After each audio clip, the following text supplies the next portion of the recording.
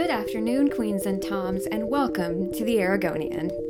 Today is Friday, July 9th, 2021, and I actually have a friend with me today.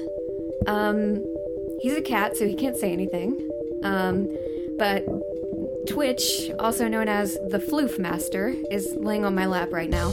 I believe he actually attacked my mic during the first episode of the Eragonian, so let's hope he behaves himself today. We shall see. Well, I technically won't be saying anything, but you get the idea.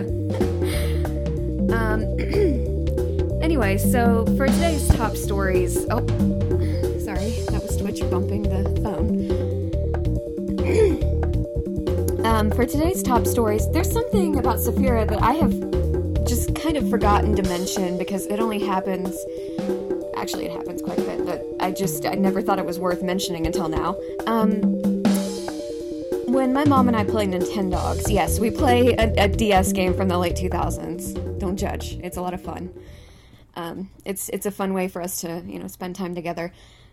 Pretty much every time we play that game, Saphira, my mom put it best last night. We think it's Nintendogs time, but really it's special Saphira time. She'll lay on the bed and roll around and be cute, and her favorite thing is to rub her head on the DS while my mom is trying to do something, which obviously, kind of interferes. Which I think that's pretty funny. And,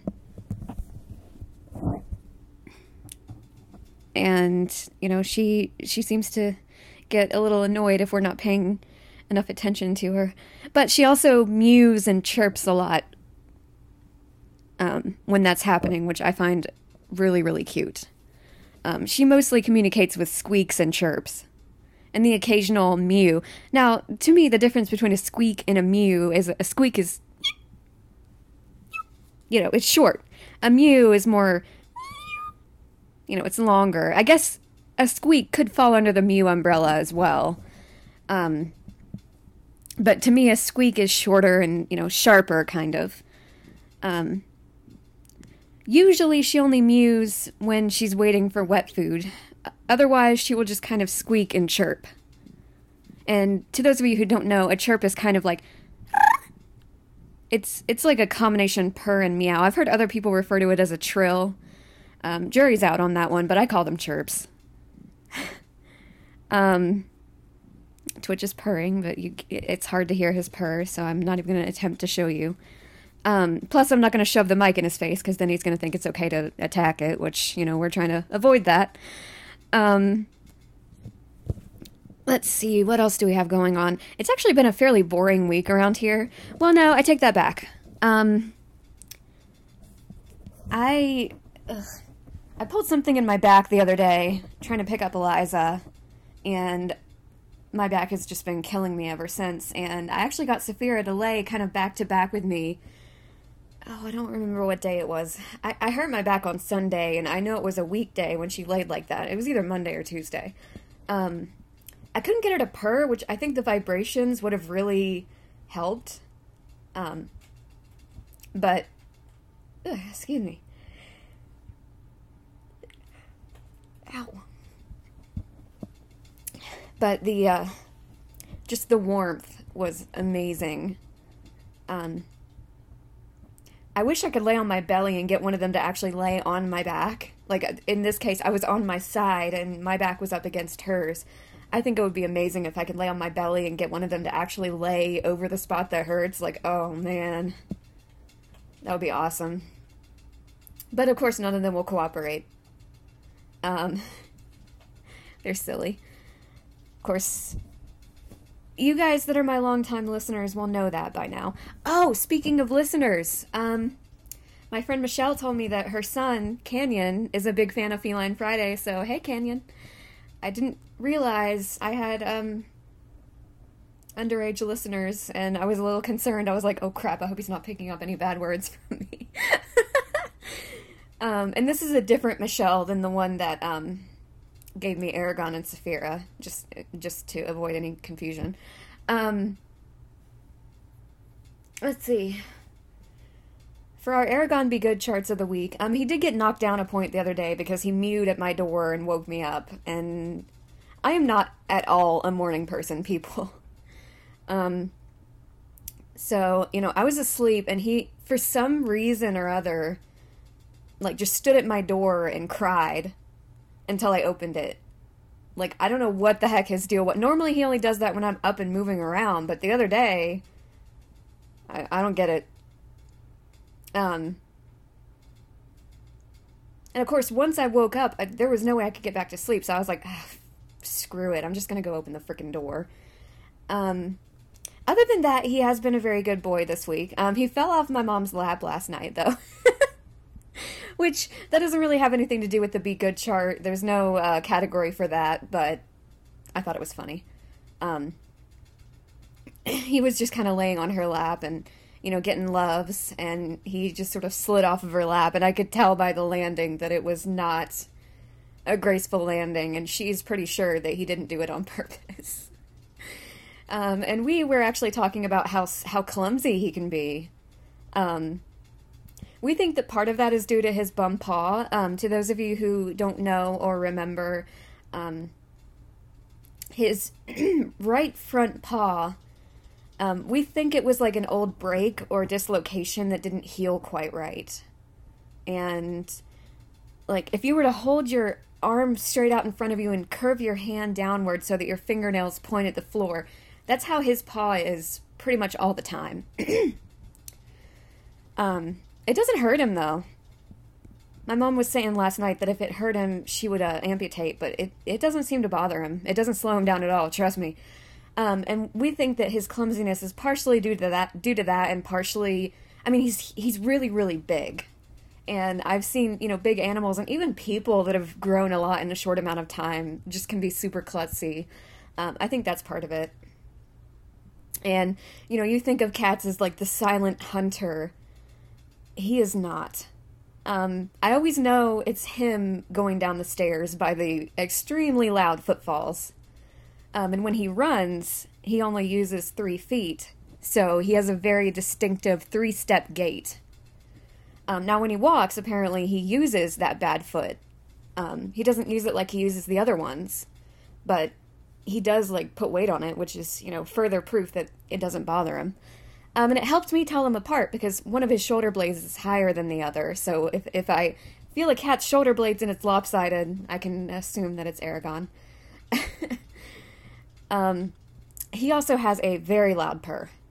I want to get a recording of him purring and a recording of Echo purring, and measure them both on, like, a spectrogram and see... I don't know, spectrogram? Would that be the right piece of equipment to figure out how many decibels the sound is? Whatever. I want to measure their purrs and see who has the loudest purr. I think it would be a very close race. But tracking Echo down to get it might be a little bit difficult. What was I going to tell you guys? Oh, that's what it was. I have not mentioned that my mom and I, back when Pokemon Go had recently come out, and, we used to actually go out and play it all the time. Now, it's not voiceover accessible, so if you're blind, unless you're willing to basically have someone else, play the game for you, I wouldn't download it.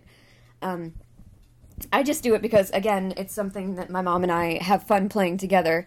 The difference between that and Nintendogs is that I can actually... At least to an extent, I can play Nintendogs. Like, I can feed them, I can water them, I can, I know what to do for those things. Pokemon Go, it's a complete loss to me. And back when we don't play it as much as we used to, unfortunately, but back when we did, we gave our cats fake Pokemon names. So at the time, let's see, who did we have? We had Twitch, Frankie, Phantom... Artemis and Pigcat. And then, shortly after we made those Pokemon names up, we added Calypso. So Twitch was the wild Twitchy Poo, obviously based on his name, and, the cute sound of it speaks to his loving personality. The wild Phantom, we couldn't think of anything, better for that. The wild Fwankus. for Frankie. That's what my mom used to call her, and it stuck. We thought it sounded cool. The wild kittenado for Artemis. And if I haven't explained that, when when Artemis was a kitten, she was a complete menace. You know, she would knock things over, and I mean, like I said, just a complete terror. And you know, my mom started, I don't remember how it even happened, but she started calling her kittenado, kind of like Sharknado, but, you know, a kitten, because she knocked things over like strong wind. And it stuck into her adulthood. We still call her that when she's in a playful mood. So we just use that as her Pokemon name. And Pigcat was the wild Catten. She still is, actually. Catten to us is like when a cat is around a year old. They're not a fully grown cat, but they're no longer a kitten. Eragon is in Catten at Catten age right now. But even after Pigcat grew up, you know, went past the Catten stage, we just kept calling her that because it sounded cool. And Calypso is the wild Percy. So named because she purrs a lot. And when I tried putting a collar on her, she evolved into the wild Jigglypurr, which is based on the Jigglypuff. And to those of you who have no idea about anything Pokemon, I apologize. Luckily, most of these names we made up, so, like, Jigglypurr, I'm pretty sure, is the only one that has ties to a real Pokemon's name. And when we got Echo, we started calling her the wild Echo Fur.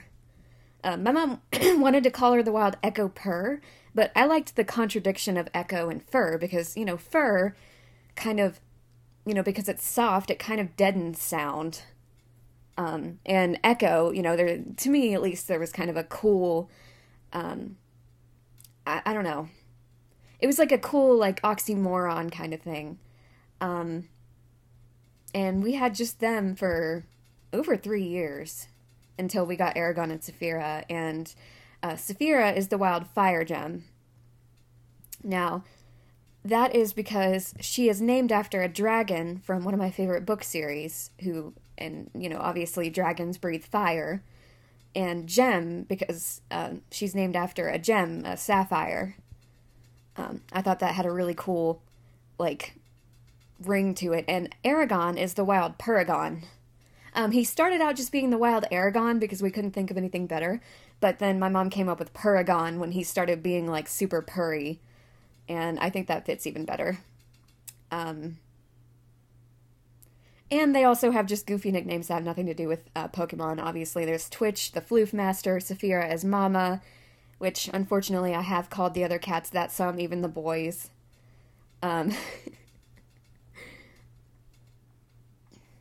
Let's see. Calypso is Catlipso. Echo is Eka-Beka-Boo. Long story.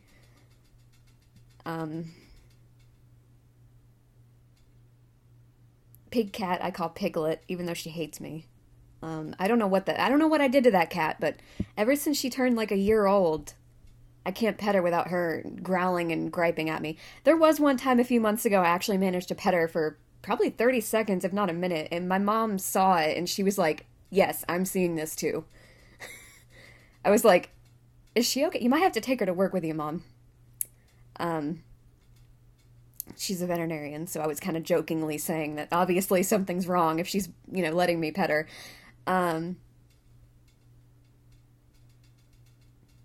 Yeah.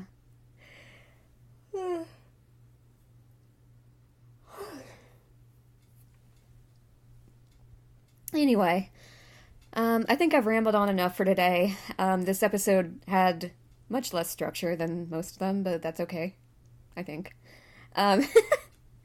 Yeah, I hope you guys have a good weekend, and I will check back in with you next week. If you have cats, give them extra loving for me.